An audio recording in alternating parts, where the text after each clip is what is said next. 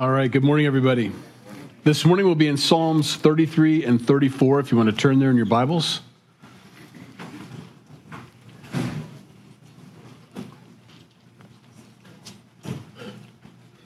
Rhonda McKinney and family wanted to thank all that helped with the dinner for the funeral of Larry and just really appreciated how it all came together, and they felt very blessed. So thank you on behalf of that family for all your heartfelt service to them in their time of grief.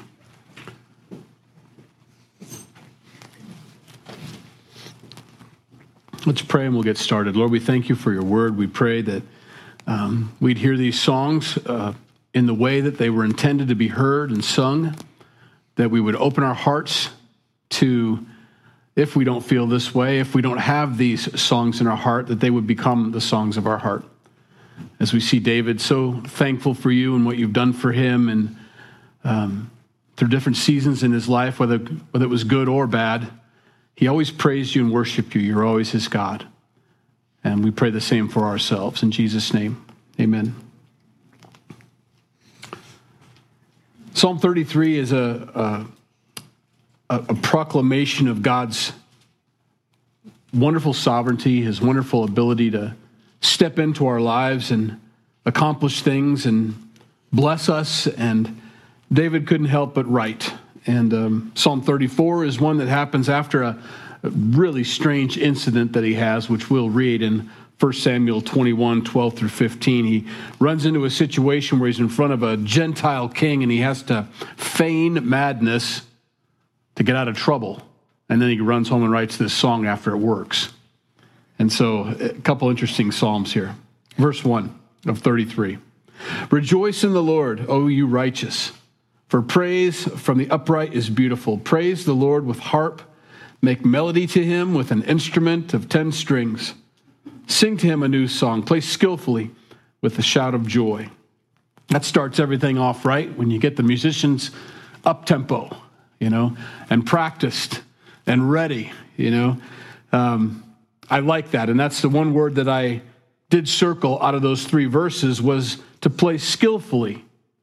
You do need to practice, in everything that you do for the Lord. I think we should do it aim for excellence, not just good enough for government work kind of thing. That's a phrase I heard a lot. Good enough for government work, close enough kind of thing. Well, when it comes to the Lord, we always want to bring him our best, absolute best. Our hearts prepared, holy hands, without wrath, without any doubting. And then when it comes to the actual physical things, whether it is just playing a guitar or playing an instrument or any kind of skill that you have that you bring before God, it needs to be practiced and perfected and worked on. We don't want to give him our second best or laziness. We want to give him the best. And so David says, make sure you're skillfully prepared. Practice the song, learn the notes. That's good for anything in your life when it comes to the Lord. Practice studying the Bible. Practice praying. Practice singing. I'm not a very good singer. Well, work on it in the car by yourself. Try to hit those notes. See if you can develop an ear. And if you can't, well, roll the windows up and sing all the louder. Do the best you can. But bring what you have, But don't be lazy in it. Verse 4. For the word of the Lord is right, and all his work is done in truth. He loves righteousness and justice. The earth is full of the goodness of the Lord. David loved the word of the Lord, loved to hear it, loved to read it. He would memorize it. He would hide it in his heart. He's going to tell us that in Psalm 118 extensively. He's going to explain to us Psalm 119 and 118 and so on about the word of the Lord and how important it is. Today, unfortunately, it seems, as I read that article, there's a lot of articles, and who knows how much of it's true or not, but very few senior pastors have a biblical worldview anymore. They say something like 13% have a biblical worldview. And it seems far-fetched. I can't believe that. I mean, what do you mean by that? Well, they mean a complete and total biblical worldview. Not like they hit and miss on some subjects, but they really believe the Bible and it's playing out before their eyes. Well, that's about 13%, they say.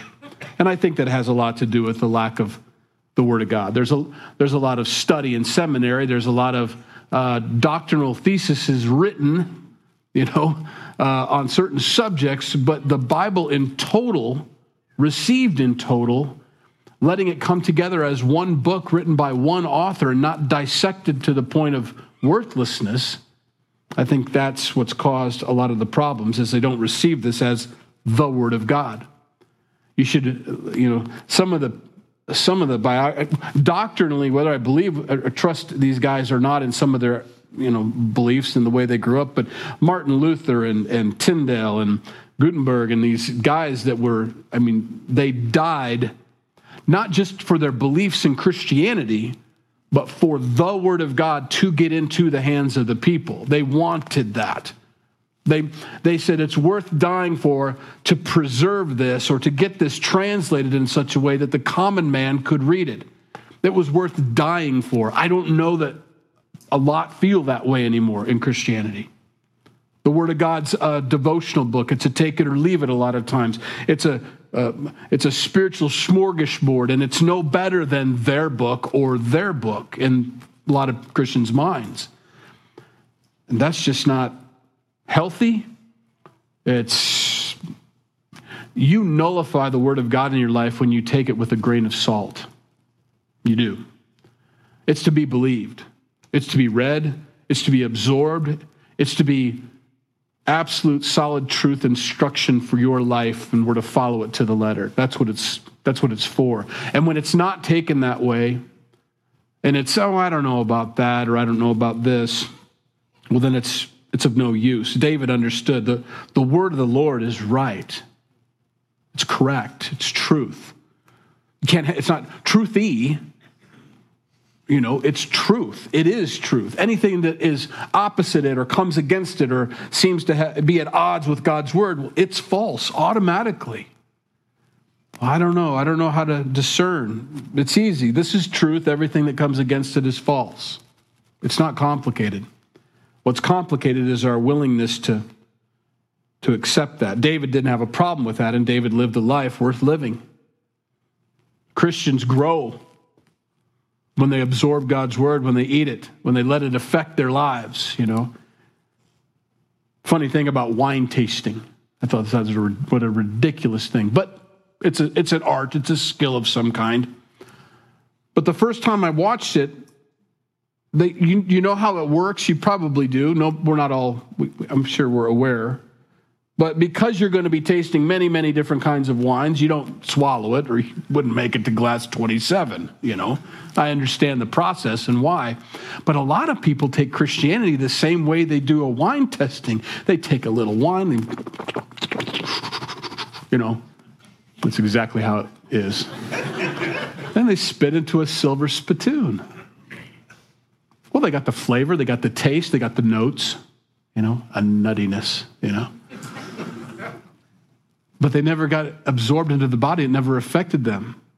And now, as you know how I feel about alcohol, and yet when Paul describes it, let's not be drunk with wine, let's be drunk in the Spirit. He expects the Christian to be so absorbed with God's word that they look intoxicated with Jesus Christ. It's obvious that person is intoxicated with Jesus Christ. You can tell. You can tell people walking home from the square, they're not exactly in a straight line. They're a little wobbly. You walk them, oh boy, they're going to be face down in someone's, grass. We had a guy come to our house on Market Street. I'm popping out of bed and I run downstairs. Not telling you what I was wearing, but it was probably not appropriate to go to Hy-Vee in. I open the door and he just looks at me and kind of, oh, dude, what do you want? Trying to find my house, kind of. Get in the car. Let's go try to find your house. And I'm driving around Maryville. I said, what do you buy? What are you near? Are you anything? Hey, if you don't show me, you're going to the cops. I need to know where you need to go. Well, he's about a block away. The point was, it was obvious that he was intoxicated with something. As a Christian, we ought to be obvious with our intoxication with Jesus Christ. David was intoxicated with God.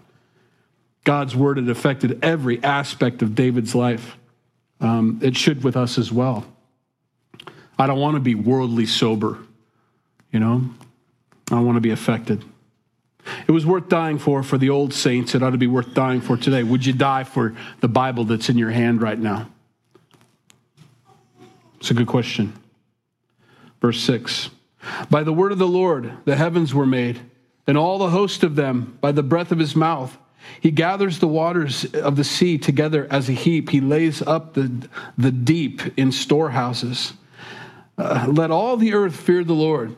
Let all the inhabitants of the world stand in awe of him. For he spoke and it was done. He commanded and it stood fast. That's a good explanation for the fear. I run through contradictory scriptures in my mind sometimes that appear that way. They're not, but they appear that way.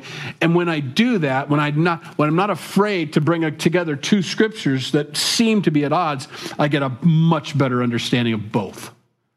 And it's a safe thing to do. We don't have to be worried about, oh boy, that's kind of embarrassing. The Bible says that and that. No, bring them together and read them. And what do they mean then? For example, the fear of the Lord is the beginning of wisdom, yet perfect love casts out all fear. Which is it? No. It helps us to understand. The fear of the Lord that he's talking about here is the fear of the fact how powerful is, how omniscient, how omnipotent, how amazing. Wow. When you see your dad lift up a sledgehammer and you're 3 or 4 or 5 years old and he pounds down on that stake and you see it get driven into the ground, you're like, wow. Now, you're not scared of him. You don't think he's going to do it to you, but you do have a reverence and an awe for the power that he has. My kids were sitting on my lap last night. They're not little anymore. 13-year-old Mariah and 10-year-old Bo that weighs the same as 13-year-old Mariah. Dad, remember when you could pick us both up? No, I don't. And we're not trying that today either. Oh, you can do it, Dad. And the idea is they want me to, back and front. I can't do that anymore, So the reverence and the awe is a little less at our house than when at first, and I was able to get all 4 kids, and I'd take them up to bed, up the stairs with all 4 children, and then, oh, Dad, that's great. That's the kind of fear we have of God. But that perfect love that they know I have for them casts out all fear of, pain and suffering and punishment and all those things. And so those two scriptures coming together were great. All David is saying is, I wish the whole earth feared the Lord, because they should, because he spoke this stuff into existence. He didn't fashion it. It was no manufacturing process. He spoke and it happened. That's incredible power. And David says, I wish the earth understood that, because they should. Verse 10. The Lord brings the counsel of the nations to nothing. He makes the plans of the peoples of no effect. The counsel of the Lord stands forever, the plans of his heart to all generations. Blessed is the nation whose God is the Lord, the people he has chosen as his own inheritance. That's a wonderful description of his sovereignty. There is free will. There is choice within his sovereignty. Within God's will, we do have that freedom of movement and all. But you will not choose a path that's going to thwart my plans, God says. My son is coming. There will be a death on the cross. There will be forgiveness of sins. These things will take place.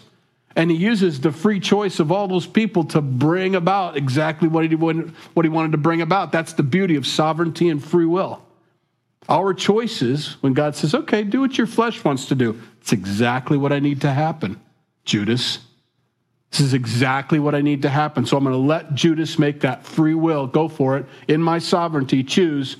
Good job. 30 pieces of silver. That's exactly the fulfillment of the prophecy I said you were going to do. That's knowing ahead of time. And yet Judas made a choice and regretted that choice afterwards. All of those things come to play. David says, the Lord brings to nothing the counsel of the nations. The nations can get together if they want to. Tower of Babel, perfect example, Come on, let's do this. We will, we're going to make this and we're all going to be great and this is going to be good. No, you're not. Not right now. I'm just going to change your languages. That's sovereignty. That's the ability to do that. Now, he didn't take away their free will. You can keep building if you want to. You can't understand each other. That's how he works. He makes the plans of the peoples of no effect. He works his way through this sovereignty, free will, and I think this is a wonderful way to examine these things and to take these scriptures into our hearts, is to watch him talk about these things. A lot of bad things happen in the world. We see that all the time. And he doesn't change those plans. Those plans of those people did have an effect. It isn't all the time, and it isn't like the millennial reign of Christ. It seems as we read through this 1,000-year reign of Jesus Christ, where there's no sin, but people are still capable, but there isn't any. So it's as if it just gets stopped before it happens, which is kind of what we want now. We would love for God to go around and just stop everybody from sinning and doing bad things all over No, you're not going to drive that car drunk. No, you're not going to go into that school. No, you're not going to do this, that, or the other thing. We wish he'd just do that. I don't know that we think it all the way through for ourselves. We'd probably be sitting at home more often than not, because of our sin that we don't think we do, but we do affect other people when we walk out the door. God doesn't do that. He makes sure that the plans of man don't affect his plans, and that's where we can rest and be assured that whatever we see unfold before our eyes is well within the scope of God's sovereignty and his plan. It isn't his idea. It isn't his goal. He didn't make anything like that happen. But it is going to be okay within the grand scheme of things. We think about our life, and we think about the 100 years that we live and how we want it perfect and flawless. I don't want problems. I don't want trials, tribulations. So that's not, because isn't that what he just said? The plans of man. He's going to make sure those don't happen. No, it's within the scope of salvation, within the scope of the book that we're reading. It all falls within that. So, that other part there, verse 12, blessed is the nation whose God is the Lord. It is a blessing. David isn't just saying Israel, although that's probably what he intended. It's any nation that chooses God to be their God is a blessed nation. And we say that a lot. And I think we believe it for the most part in our hearts, that our God, being the God of this nation, is the best plan for this country. We have to make sure we maintain that order, that Christianity is above patriotism. Patriotism comes alongside and can be a blessing, provided patriotism falls under the authority of our God. When we have that plastic patriotism that we feel we've blessed God with, look at our country. Of course he chooses us. Look how wonderful we are. We love liberty. We love freedom. So of course God can choose us. No. It's the other way around. We have those things because of the Lord, because we believe the Bible, because we read it. Think of the nation, and it helps me to understand a lot of people. I don't think Christians should be in politics. I think every Christian should be in politics. There's this, I think, a lack of understanding of where we should be or what we should do or what our role and responsibility is. Well, my citizenship is in heaven. Well, that doesn't abdicate your responsibility to be a citizen of the United States. That doesn't mean you get to sit back on your hands and say, well, I'm glad I'm a citizen of heaven. Yeah. What I see our country going through, you got to think of our country as a person. I think I've shared this example before. Like the nation of Israel is like a person, actually was. Jacob, his name got changed to Israel. So when we talk about Israel, we're truly talking about the patriarch Jacob. Jacob was a deceiver. He was a tricky guy, and he needed the Lord, right? He needed to submit. Once he submitted, and that's what Israel means, governed by God, he began to get his life straightened out. It was a humbling experience for him. And he went back and forth sometimes between Jacob, and that was deceiver, and Israel, governed by God. But towards the end of his life, it really got solid, especially after Joseph delivered them from the famine. Everything seemed to fall together, and that nation was birthed, basically. Well, I believe the United States is the same way. We were a nation of Gentiles and Jews and everybody, just a big group. And we weren't sure, mostly colonists, but not to go into great detail of our history, but we decided and made a decision that we're going to let God be our God. in our nation. We're going to follow his precepts. We're going to develop our government in such a way that it is consistent with Scripture. There's going to be freedom. There's going to be liberty that God calls us to. And we're going to make sure that's ratified in a constitution so that it's not a whim thing based off of man's opinion that we waffle between. These are self-evident truths that have to be noted. Whether you believe in those self-evident truths or not doesn't make any difference. It's now ratified. We will follow those things. Those can't be changed or shouldn't be changed is the idea. And because we did that, we began to purge ourselves of sin. It's like any new person who doesn't know the Lord comes to know the Lord, God begins to work and convict and change. And we begin to, maybe we should treat everybody equally. Maybe we should start giving people ownership of their property. Maybe they should deserve to make or not make, depending on, these are all biblical truths. If a man won't work, then he shouldn't eat. That's the Lord. That's what he says. That's what Paul says. That's what the Word of God says. He also says, though, give, but voluntarily. It's never confiscated. So when those who say, well, Jesus was a socialist, he absolutely was not a socialist at all. He wanted us to give. He wanted us to have generous spirits and hearts, but never through confiscation, always through willing free will offerings. And so you see this nation that was kind of rough, begin to follow the Lord and his precepts, and all of a sudden we start thinking we need to get rid of slavery. And I think we need to have rights and self-evident truths that people need to be created, and there needs to be sanctity of life, and we need to think about these things. And all of a sudden we begin to do. And then we have our moments of our Jacob in our country. I think the 60s are a great example. The Roaring 20s, a great example. Several times in history where we fall back into old, tricky Jake. We begin to follow our own precepts. And then we get the 30s that kind of brings us back from the 20s. The Dust Bowl, the stock market crash. Dust Bowl was like 4 or 5 years, I think. Does anybody know how long it was exactly? What a tremendous time to sit out there and watch, and people actually starving. Not like they didn't want to get up out of their house and go get the food, but like there wasn't any. It's an amazing thing to read. And to think that wasn't judgment or that wasn't a corrective moment in our nation's history from God himself, Hey, the Roaring 20s, that was not me. That was all you. And I'm done with it, Now let's get back. And they came back and we were strong. And we got strong. And then we had the 60s, and the 70s kind of thing. And we go through these moments. Here's the thing. Inside of every human being, every Christian that's a believer in Jesus Christ, the Spirit wants to rule and the flesh wants to rule. And there is that constant war and that constant battle. Our country as a nation goes through that. Sometimes we let the flesh rule. I didn't say a name. And sometimes we let the Spirit rule.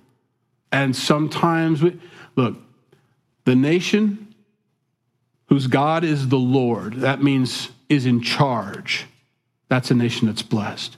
And when we're not, and we put fleshy people into office, and we allow fleshy people to rule and reign and make laws, then that is the direction of the body, that the head is now reflecting the body, and we go through a season of, I believe, backsliding in the Lord. And then we get together, and we decide the body says, enough of this backsliding, we need to get back to the Lord, and we put people in office that reflect the needs and the desires of the body and the heart of the body to put now the Spirit in charge. So when you wonder what you should vote for or how you should vote, you need to vote for Christians, people that are born-again believers in Jesus Christ. If there aren't any on the ticket, you need to run. That'd be great. We'd love to have you in there. You're not going to have fun. It's going to be hard. It's a calling. Being a leader in this environment is an absolute miserable, hard, difficult calling, but that's what we're called to do. We can do those things. If you're filled with the Holy Spirit, you're a born-again believer, you can walk through those things. You may feel like Shadrach, Meshach, Abednego, like Daniel in the middle of Babylon sometimes, but you stand in the fiery furnace and you let him be your defender. David knows that. Blessed is the man or the nation whose God is the Lord. Verse 13. The Lord looks from heaven. He sees all the sons of men from the place of his dwelling. He looks on all the inhabitants of the earth. He fashions their hearts individually. He considers all their works. I like that. It's individual. God is into the individual. He wants us to all have a basic following, but we all have different gifts and abilities and things to bring to the table. He fashions their hearts individually. And the person needs to know that. God has fashioned my heart. I was recently asked to give a recommendation for somebody who wants to go to a Bible school, and they said, what are their strengths? I said, well, they're these. And what do you think their weaknesses are? Well, they're not exactly like me. That's their weakness, I had to think about that. I tried to just skip the question. I just said, just submit. I don't need to talk about their weaknesses. I have no idea. You must fill this out, big red letters. You cannot submit without writing it. Okay, fine. So I wrote something down. But I started off with, that's a hard question. I said, because I don't know what God has made them for. And so although there are some things that I would like to see them do in their lives or change, I don't know that that's necessarily what God has for them. So I don't know necessarily what their weaknesses are. I do know what their strengths are, though. And that's really the focus and needs to be the focus. And that's probably one of the problems with distance learning, but because you don't see people face to face. I think we've lost that. This is a side note and definitely not a part of the teaching today, but it's going to be now. When they shut down the Bible College, Calvary Chapel Bible College in Marietta, and sold off that land after Pastor Chuck died and Brian Broderson took over, it was an absolute disaster, by the way. But, oh well. They went to distance learning, and you can't simulate what happened on those campuses through the mail or through the internet. You can't. Because one of the requirements for on campus is service. You're in the kitchen. You're being treated like a servant. No, you don't get to work your way up the ladder. You're a guy with a shovel doing the landscaping. Even if you're a 35-year-old man who's a CEO of some company, and you decide to follow the Lord, you're going to dig dirt. And you're going to have to work through the fact that this 20-something is telling you what to do. And you've got to work that out in your heart because it has nothing to do with landscaping. It has nothing to do with serving food. It has everything to do with matching up with knowledge with service and a humble heart. Because if you have this without the humble heart, it's absolutely worthless. It's a hard balance, I understand, but you've got to have that. That's one of the hardest things I do as a pastor is try to teach people how to be servants. And guess how I get to teach people to be servants? I got to treat them like that sometimes. They don't like it. They don't like it. That's not how you're supposed to talk to me. A loving pastor wouldn't say that. No, you don't understand. I'm trying to take you to a different place. You're not a pew sitter anymore. You're moving into a place where you're stepping back, making sure that everybody comes in the door is taken care of, and you don't matter. It's a hard thing to do. And you miss that when you do that distance learning. You miss that opportunity because here in this environment, I'm going someplace else. And you walk over to the church that doesn't ask you to do a thing. They don't expect anything. They talk to you nicely. They treat me like a volunteer. Then you're always going to be one. You'll always be one. And you'll never have that servant's heart. It's a hard thing. And they miss that. I don't know what God wants to make every person, but I do know this. He wants them to know God's word, and I know that he wants them to have humble hearts, which means it doesn't bother me how I'm treated. It doesn't make any difference to me. I can work with anybody. I can do anything. I don't care. That's who David was. David didn't care if he was watching sheep or if he's got a throne and a crown on his head. Either way, I'm watching things to taking care of them, making sure they're okay. I'm either making sure the sheep are eating or I'm making sure the people are eating. I'm either protecting the sheep or I'm protecting the people. He saw no distinction between the two. And he could flop from AM to PM in both those jobs and it wouldn't affect him at all. He saw nothing of himself. He considers all their works. David knows that firsthand. No king is saved by the multitude of an army. A mighty man is not delivered by great strength. A horse is a vain hope for safety. Neither shall it deliver any by its great strength. Don't hope in those things.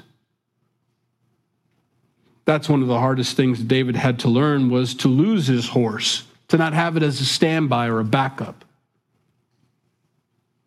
A lot of people are saying, yes, I'm trusting in the Lord. And in case God doesn't come through, I've got my trusty horse beside me. And that's a hard thing. When Paul tells them in the middle of that storm, we've got to cut away the skiffs. The skiffs are the lifeboats. Those are the boats we get on when the big one goes under. We need the skiffs. Now you got to cut the skiffs away. Anybody that goes into the skiffs, the whole thing's going to go down. If we have skiffs, they're all going to fall apart. The whole ship and everybody in the skiffs is going to die. So you got to cut the skiffs. They cut the skiffs. They listened to this guy. And then the ship fell apart. You imagine the looks he got then? Oh, great idea, cutting away the skiffs. Thought you said the ship wasn't going to break. No, I didn't say that. I said if we keep the skiffs, all is lost. If we cut away the skiffs, we're going to survive. And they did. They all grabbed the pieces of driftwood from the broken giant ship, and they kicked their way, it was a long kick, all the way to the island, and they were all saved. Every single one of them. Nobody drowned on that shipwreck because they kicked away the skiffs. They cut them away. That's the idea. David says, no king is saved by a multitude of an army. They can all be wiped out by God. It's whoever's on God's side. It's whoever God has. A mighty man is not delivered by great strength. Verse 18, behold, the eye of the Lord is on those who fear him, on those who hope in his mercy, to deliver their soul from death and to keep them alive in famine. Our soul waits for the Lord. He is our help and our shield, for our heart shall rejoice in him because we have trusted in his holy name. Let your mercy, O Lord, be upon us, just as we hope in you. David knew that our eyes should always be fixed on him to let him deliver us, however he sees fit, whatever that deliverance looks like. As we move into chapter 34 here, Psalm 34, it's an interesting deliverance. He's talking about, it starts off as if to think, well, he's going to get us out of all of our problems if we just trust in him more, and that's not the case. Some people died, and he says, and God delivered them through death by taking them home to be with him in heaven is the idea. So keep that in mind as we go through this. This is the psalm he wrote after feigning madness. Let me read you this story really quick from 1 Samuel chapter 21, verses 12 through 15. This is the end of the story, basically. Now David took these words to heart and was very much afraid of Achish, the king of Gath. So he changed his behavior before them. He pretended madness in their hands, scratched on the doors of the gate, and let his saliva fall down on his beard. Then Achish said to his servants, look, you see this man is insane. Why have you brought him to me? Have I need of a madman that you have brought this fellow to play the madman in my presence? Shall this fellow come into my house? Get rid of this guy. They were so excited. We caught David. Look, and David's going, he's doing his thing. He's like, this guy's crazy. He's not a threat to me. Let him go. And David's, shuffling out of there, and he writes this psalm. I will bless the Lord at all times. His praise shall continually be in my mouth. My soul shall make its boast in the Lord. The humble shall hear of it and be glad. Oh, magnify the Lord with me, and let us exalt his name together. Let's sing this song to God, David says. I want to sing it with other people, not just myself. I don't want to write it I want a chorus of people singing in humility what God's done for them. Verse 4, I sought the Lord, and he heard me and delivered me from all my fears. They looked to him and were radiant. Their faces were not ashamed. This poor man cried out, and the Lord heard him and saved him out of all of his troubles. The angel of the Lord encamps all around those who fear him and delivers them. David is simply giving a testimony of what God has done in his life. Now, the next verse is very important for that, because I give my testimony. I tell people what he's done. I explain all the wonderful works of God, and this next verse is very important. He tells everybody around him in the song, oh, taste and see that the Lord is good. Me describing to you what something tastes like is of no value. It's much better if you just take a bite. Now, I'm a little leery of my kids. And they look at me and they said, oh, Dad, taste this. I don't think I need to. You did this, But when someone says, oh, you've got to try this, well, now I'm interested, And our social convention in America is like, no, that's okay. I'm sure it's good. No, I don't know. I don't want to touch your fork. I don't want to do that. Back then, they'd be like, give it to me. They'd be handing it to each other, sharing the germs and all that. Taking advantage of it. When it comes to the Lord and you're talking about what he's done, all I can do is tell you what he's done, but you've got to taste and see. Because my testimony isn't going to carry you anywhere. And it isn't going to change your life. But when you taste and see that the Lord is good, blessed is the man who trusts in him.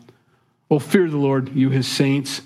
There is no want to those who fear him. The young lions lack and suffer hunger, but those who seek the Lord shall not lack any good thing. David's looking around and seeing all these young up-and-coming warriors and saying, look at them. I mean, they're just striving and struggling and scratching and clawing in this world. And I'm this old guy. It just kind of comes to me, And he's not talking about stuff. Obviously, King David, of course, stuff comes to you. No, it's you're striving in your marriages, or you're striving in this, and you're trying to find out what the world's newest, latest, and greatest advice is for this, that, or the other thing.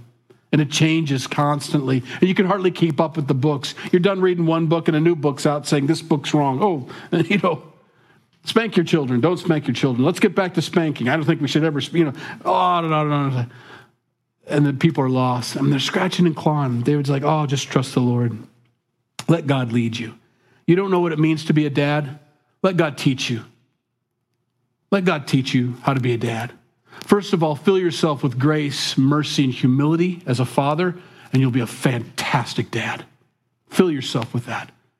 All the things that God calls us to be as Christians will make you a better dad. If you don't know how to be a mom, I don't know what I'm going to do. I don't know what the right thing is to do. And you look to your former examples that you've had in your life, grandmas, great-grandmas, your mother. Maybe they were believers, maybe they weren't. Who knows? Trust the Lord. Let God make you into that woman that you need to be for your specific children. Every heart is fashioned individually. You don't know what they need. I don't put bike helmets on my kids, but other people do. And we're different that way. And you know what? Your kid will probably be smarter because they didn't hit their head on the concrete near as many times as mine did. But mine will survive, and they'll know how to duck and dodge. But yours won't know how to duck and dodge, but they'll be able to add, and learn new languages. Trust the Lord and let him develop you into who you're supposed to be, and who your kids are supposed to be. That's all David's saying. Don't scramble. Verse 11, come, you children, listen to me, and I will teach you the fear of the Lord. Who is the man who desires life and loves many days, that he may see good? Keep your tongue from evil and your lips from speaking deceit. Depart from evil and do good. Seek peace and pursue it. The eyes of the Lord are on the righteous, and his ears are open to their cry. How can I get God to talk to me? How can I experience? Start doing the right thing in your life is what David's simply saying. Do you want to have a long life? Do you want to have love? Do you want to have a beautiful life in this world? As good as it can be, there's going to be heartache. I'm not saying it's problem-free. Then start saying evil things. Take away the evil speech. And if you don't have anything to say that's nice and good and uplifting and building, then don't say it. Oh, I'm going to be quiet an awful lot. Probably so. As we all, with many words, transgression is unavoidable. One of the first scriptures, and here I am, I'm up here talking and talking and talking. But you wonder why I'm so quiet afterwards, or how come he doesn't talk to me or whatever. Because if I get going, how many times at that sound booth, Aaron, Toby, should I have just shut up once I stepped off these stairs and not walked back there and said, you know what? Just undoing everything I just taught. Just stop talking, speaking evil. Don't lie. Just be honest. Depart from evil and then do a good thing. It's not complicated stuff. Seek peace. Don't seek war. Seek peace. Look for it. You may find war. That's not your problem. You seek peace and pursue it. Strive for it. And then he says, verse 15, very important, the eyes of the Lord are on the righteous. Those are the ones doing what we just read. And his ears are open to their cry. The face of the Lord is against those who do evil, to cut off the remembrance of them from the earth. That's what he wants. And if that's God's goal, is to cut off evil from the face of the earth, and I'm doing evil, Hello? No wonder. Verse 17, the righteous cry out and the Lord hears and delivers them out of all their troubles. Remember, he's going to qualify this in the next 3 or 4 verses. He delivers them out of all of their troubles. The Lord is near to those who have a broken heart and saves such as have a contrite spirit. In other words, you may cry out, but something bad has happened to you to cause you to cry out. So you're in a troubled situation. You see where we're going here? Shouldn't expect a rose garden, but I should expect that when I'm in trouble, I cry out to God and he's there to help. Here's what that help looks like sometimes. Many are the afflictions of the righteous. Right after he said God's going to deliver us from all of our problems, many are the afflictions of the righteous, but the Lord delivers him out of them all. He guards all his bones, not one of them is broken. That's a prophecy fulfilled at the cross. Now, a lot of people stop there. I don't. He was crucified. He was whipped. He was beaten. He was nailed to a cross. He had a crown of thorns wedged so tightly and slammed into his head that the thorns were embedded and the blood was ripping down. His beard was pulled out, but he didn't break any bones. Now, for me, I read that, I'm like, I'm glad that was a fulfilled prophecy, but this is what David's talking about when it says that God delivers us out of all of our troubles. It can look like a crucifixion still sometimes, but my bones weren't broken. Still, that's a pretty rough day. You see what I mean? I think we need to be very careful about our expectations on what God is going to do once he comes into our lives. You won't have any broken bones, but you will be crucified. Oh. And he will deliver you out of it, which he did. Jesus rose from the dead, resurrected, new life, saved anybody that trusts in him. You know, a wonderful work was done through that horrible, horrible day, you know. Evil shall slay the wicked, so they will be successful in slaying the wicked. And those who hate the righteous, shall be condemned.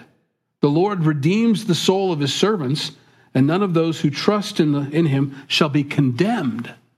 There's no hell for those who trust in him. There's no forever burning. There's nothing, but there is a physical death. There is trials and tribulations. Now, David is, I think, maybe even checking himself as he goes through this song. I'm so glad that me spitting on my beard and acting like a crazy man got me out of that. I want to write God a song. And as he's going through that, he says, yeah, but I was also running from Saul at the time. I remember what forced me into this position. I remember how many people hate me. I mean, he's gathering it all together, what this really looks like. We have to be very careful not to share platitudes, Christian platitudes with our friends and family. I'll trust the Lord. They're in a really bad place. Trust the Lord. I do trust the Lord, but I'm in a really bad place and I'm crying out to him right now, and I hope he delivers me. And that deliverance can come any way he wants to bring it. I'm okay with that. But I do want him to bring that deliverance. I know it'll be best is the idea.